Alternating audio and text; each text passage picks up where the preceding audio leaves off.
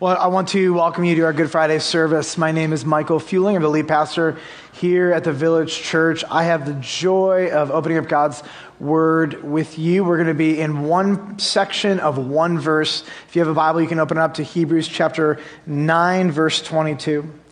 Every nation has laws, and every nation's laws are not created equally. Some nations have better laws than others, do they not? And some nations enforce their laws in a much more equitable and just way than other nations. I want to introduce you, if you have not seen this yet. This is called the Corruption Perceptions Index. Since 1995, an organization has been evaluating the vast majority of nations in the world, their level of corruption, reliability, equity, and fairness. Now, you will find here that they are evaluated multiple metrics on a scale of 1 to 100. What you'll notice here is anything in the hue of blue is less corrupt. The higher the number, the less corruption. And so you'll see the darker the blue, the less corrupt. Anything in the hue of red would be considered very corrupt, and the darker the hue of red, the more corrupt it would be. And I want to make two basic observations from this map from 2017. Number one, how in God's green earth is Canada less corrupt than the United States of America? Right? That to me is a weird reality. Apparently it's true. But I want you to look at how much of the world lives in a country that would be considered highly or very corrupt, where there is a lack of justice, equity, righteousness, and execution of good and right laws. What happens, by the way, when laws become unenforced? You have corruption, you have chaos, you have lawlessness. What happens when you can buy judges and politicians? You have more corruption, more chaos, and more lawlessness. And there's a sad reality that it appears the vast majority of the world lives in a culture, in a place that we would consider highly, highly corrupt. There is one kingdom that this has no ability to measure because this kingdom is not here in full yet, and it's called the kingdom of God. And before I explain what the kingdom of God is, let me just give you an encouragement about the kingdom of God. When the kingdom of God comes in its fullness, its metric from 1 to 100 will be 100. It will be the most just, equitable, fair, righteous government the world has ever seen, and it will be led and run by Jesus Christ, the righteous judge, king, God of the universe. Now, for some of you who don't know what the kingdom of God is, let me explain it. The kingdom of God, in its most simple form, is wherever God reigns. Right now, the kingdom of God is wherever there is a Christian, a follower of God, who believes in God and has the Holy Spirit. The kingdom of God is taking reign in your heart and in your life. This kingdom grows with every new person who comes to faith in Jesus Christ. But until Jesus comes back in his second coming to judge the living and the dead and to usher in the fullness of his kingdom, the kingdom is primarily going to be found in people and in churches. But one day, Jesus, the Bible says, will come back and he will judge the living and the dead, and he will usher in his kingdom over the entire world. This is the kingdom of God. How many of you would like to be in the kingdom of God where it is pure righteousness and justice forever and ever, right? Give me that kingdom any day. These kingdoms are corrupt, and a few people run most of these countries, and they exploit the poor. This is common all throughout our world. Now, I want to share with you one of the most important laws in the kingdom of God. Because like every other kingdom or nation or empire, it is governed by laws. And to understand this law is to understand the crucifixion of Jesus Christ. To understand the laws of the kingdom of God, particularly the law I want to share with you now, is to actually begin to make sense of why Jesus had to die on a cross, why God had to become flesh, and why God had to bear on his body, soul, and emotions the full weight of the Father's wrath at our sin in our place. And so this law is found in the book of Hebrews chapter 9, verse 22, and I want to read this for you. Here's the law. Without the shedding of blood, there is no forgiveness of sins. Without the shedding of blood, there is no forgiveness of sins. I want to make a few just basic observations. Number one, in this law, there seems to be no distinction here between big sins and little sins. So, like on our scales, there's like some of us grew up in cultures where if you sin really, really big, then you'll go to hell, or they're mortal sins or small sins, etc. But what happens in the kingdom of God is that every single sin bears with it the effect that it separates us from God. The little sins and the big sins, we need forgiveness from them, and there's only one way that forgiveness is going to happen. It's going to happen through the shedding of blood. Number two, sin breaks our relationship with God to the point where an I'm sorry alone can't make it right. Like some people will say, well, why can't we all just say I'm sorry and all be good, etc. In the kingdom of God, no unforgiven person will be allowed entrance. And the only single way that somebody can be forgiven of their sin is through the shedding of blood. That is it. This is a kingdom rule that you cannot change or negotiate. Now, number three, I want to help you understand this. For most young Americans, this law doesn't make sense whatsoever.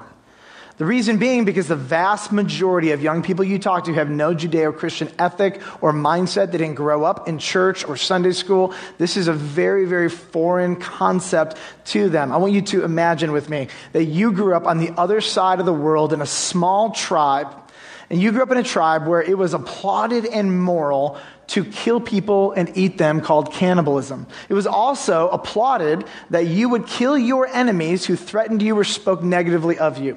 I want you to imagine that it was both legal, applauded, and honored. You would be a hero for doing these things where you came from. Well, I want you to imagine one day, miraculously, you had the ability to come to the United States of America and start a new life over here. What you didn't realize is how different the cultures were. What you didn't realize is how different the legal system was. And so you go about doing the things that you've always done, that you're honored and applauded for. In a very short period of time, you are arrested, you are tried, and you are put in jail for the rest of your life. Imagine how absolutely confused that person would be. One thing he was applauded for, he comes into a new jurisdiction, and now all of a sudden he is condemned and put into jail for. And that is how foreign the Judeo-Christian concept or the laws of the kingdom of God are to so many people. But here's the challenge. Whether or not this person from a tribe across the world understood American laws, whether that person agreed with the laws, actually is irrelevant, isn't it? Because they are going to be tried and judged on the laws from where they live. One day, the kingdom of God will reign over the entire world. And this law will be the standard by which all people are given entrance into the kingdom of God. In order to be allowed entrance into the kingdom of God, which is where you want to be, I promise you that, it requires forgiveness, which only and ever in the kingdom happens through the shedding of blood. How are we ever going to escape our own sin? I have really good news for you. There's actually another law in the kingdom. And this law also begins to make sense of why Jesus had to die on the cross. And it's called the law of substitution. It's very simple, but in God's economy, in God's jurisdiction, in God's law book, he permits a substitute sacrifice. It's interesting because there are restrictions on this substitute. And here, let me just read it for you and then we can get our heads around it. Because God is both just, he can't be bought out or corrupted, but he's also merciful and he has love for every single human being on the planet because he's both just and merciful. A willing, sinless substitute death will be permitted in behalf of another wanting sinner. A willing, sinless substitute death will be permitted in behalf of a wanting sinner. Enter the crucifixion of Jesus. Jesus was willing. Jesus was not a victim before the foundations of the earth. The Father, the Son, and the Spirit conspired together to put together a plan for the redemption of humanity. God is omniscient. He knows all things that will be, could be, might be. And God knew what humanity would do with our freedom, that we would corrupt it and corrupt one another. And so before God even created humanity, he put in motion a plan that would take his son, Jesus Christ. He would willingly go to a cross, and God would allow the law of substitution to be applied in the instance of Jesus Christ. Jesus was also sinless. There was no flaw, no sin, no spot, no blemish. Fully God and fully man. Jesus was willing, he was sinless, and he is an acceptable substitute death. In the economy of God and the way God works for entrance into the kingdom of God, if you want to get in, you need forgiveness through the shedding of blood. Unfortunately, your blood isn't enough. You need a substitute, willing, perfect sacrifice, which is why God, before history even began, put the death and resurrection of Jesus Christ into motion. And so I understand for a lot of people who don't grow up in the Judeo-Christian world, who don't grow up hearing about the Bible and hearing about this stuff, it feels foreign to them. But from the very beginning, God has told us entrance into the kingdom, it works, it's a different culture. It's a different system. It's a different level of righteousness. And if God didn't provide the law of substitution, guess who would get into the kingdom? Nobody, right? And so in the same way that he's just, he's also merciful. And he looks around and he's like, there's none of you who are an appropriate, willing substitute sacrifice because no human being on the planet is sinless. In God's economy, in his judicial system, sinlessness is a requirement for being an acceptable substitute. And so even though these laws are abnormal to a lot of people, they are the standard by which all people who enter into the kingdom of God are going to be required to meet. So here's the question for us as we see the law of substitution. We see that Jesus is the appropriate substitute, but am I a sinner? Now, I don't know all of you in the room, but the ones I do know, I'm going to give you strong affirmation. You are a sinner. So am I. Am I wanting of Jesus' substitutionary death in my behalf? Do I believe that Jesus was the willing and sinless sacrifice for my sins in my place? Here's what 1 Peter 3:18 says. Christ also suffered once for sins. He doesn't have to keep dying over and over again. One time was more than enough. That is how potent the blood of Christ is for humanity. The righteous for the unrighteous. This is substitution. The righteous dies for the unrighteous. Why? So that he might bring us to God. So that you and I could have entrance into God's kingdom. That's the whole point. No shed blood of Christ on the cross, no forgiveness of sins, no entrance. God wants us in the kingdom of God, so the forgiveness of sins is met through the shed blood of Jesus Christ, but only to those who trust in him. And so this Good Friday, this day that we look back and we remember and we reflect on and we celebrate the crucifixion of Jesus Christ, this was God shedding his blood for you so that forgiveness could be yours, because nobody gets into the kingdom without forgiveness. Here's what one author wrote. I love the way he says this. He says, this is the heart of the gospel, the good news of Jesus. Substitution. This is the great message of good news that God has for rebel subjects who are willing to lay down their rebellion. Instead of collapsing in grief over our rejection, he bears our griefs. Instead of increasing our sorrows, which you would expect a corrupt ruler to do, he carries our sorrows. Instead of avenging our transgressions, he is pierced for them in our place. Instead of crushing us for our iniquities, he is crushed for them as our substitute.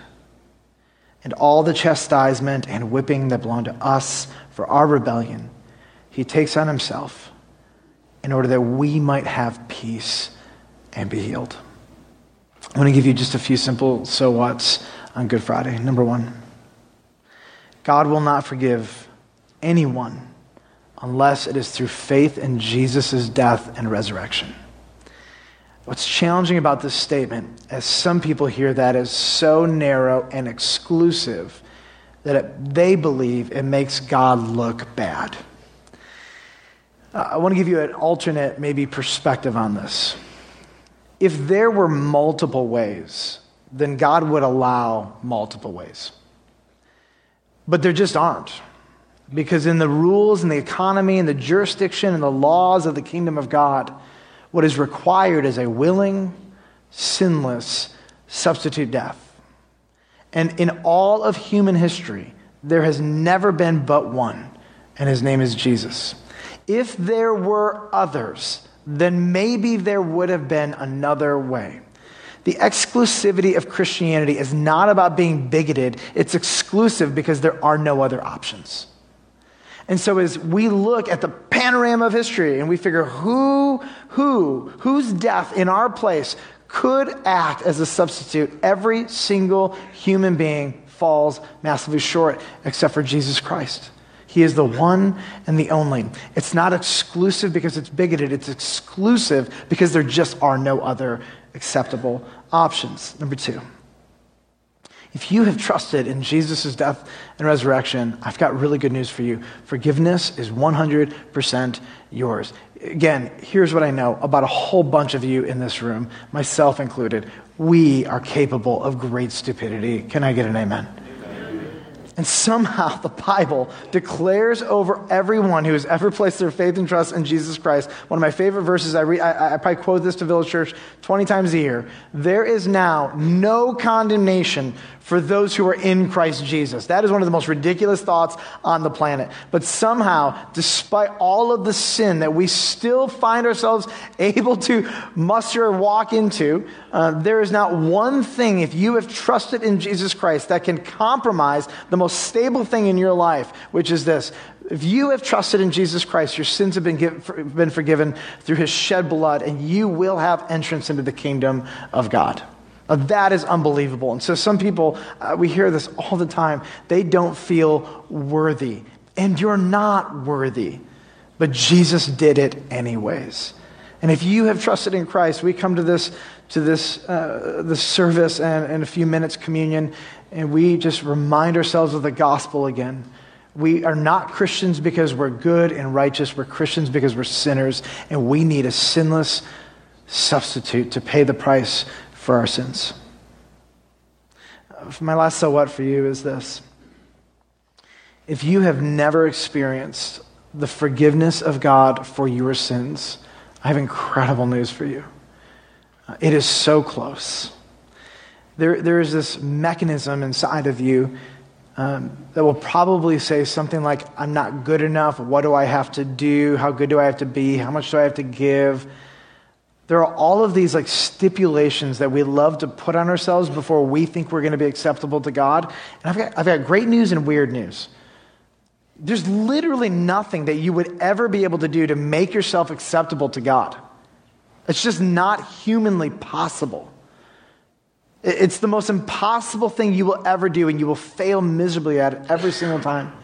And God knew this. He's not just love, but he's mercy. And so God has made available the substitute sacrifice of Jesus for your sins in your behalf.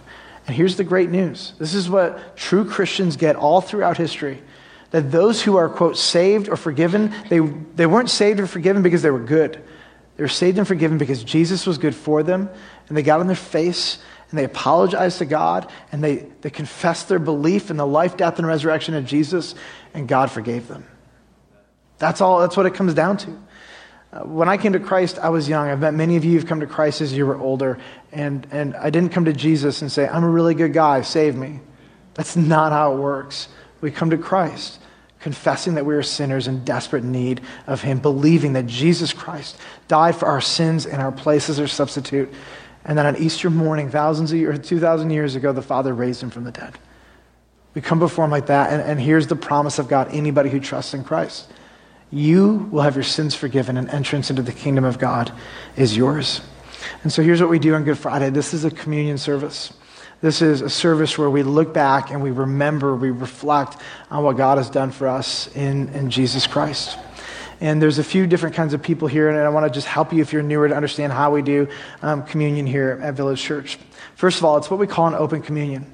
And here's what that means. You may not go to Village Church, and that is okay.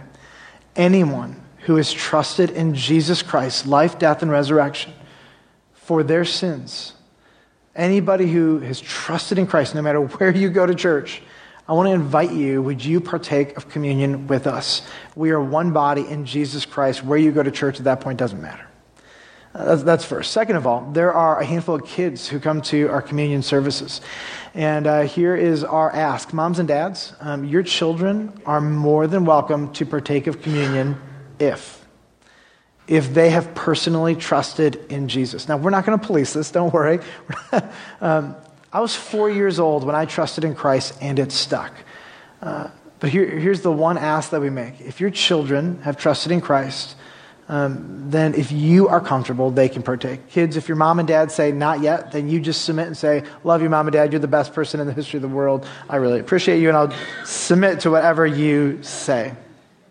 I want to talk to those of you who have never trusted in Jesus in your life. You're coming here. You might have been dragged here. I want to just tell you, I'm so glad you're here. At the very least, you can kind of get your head around why Christians had to believe that Jesus died on the cross for our sins.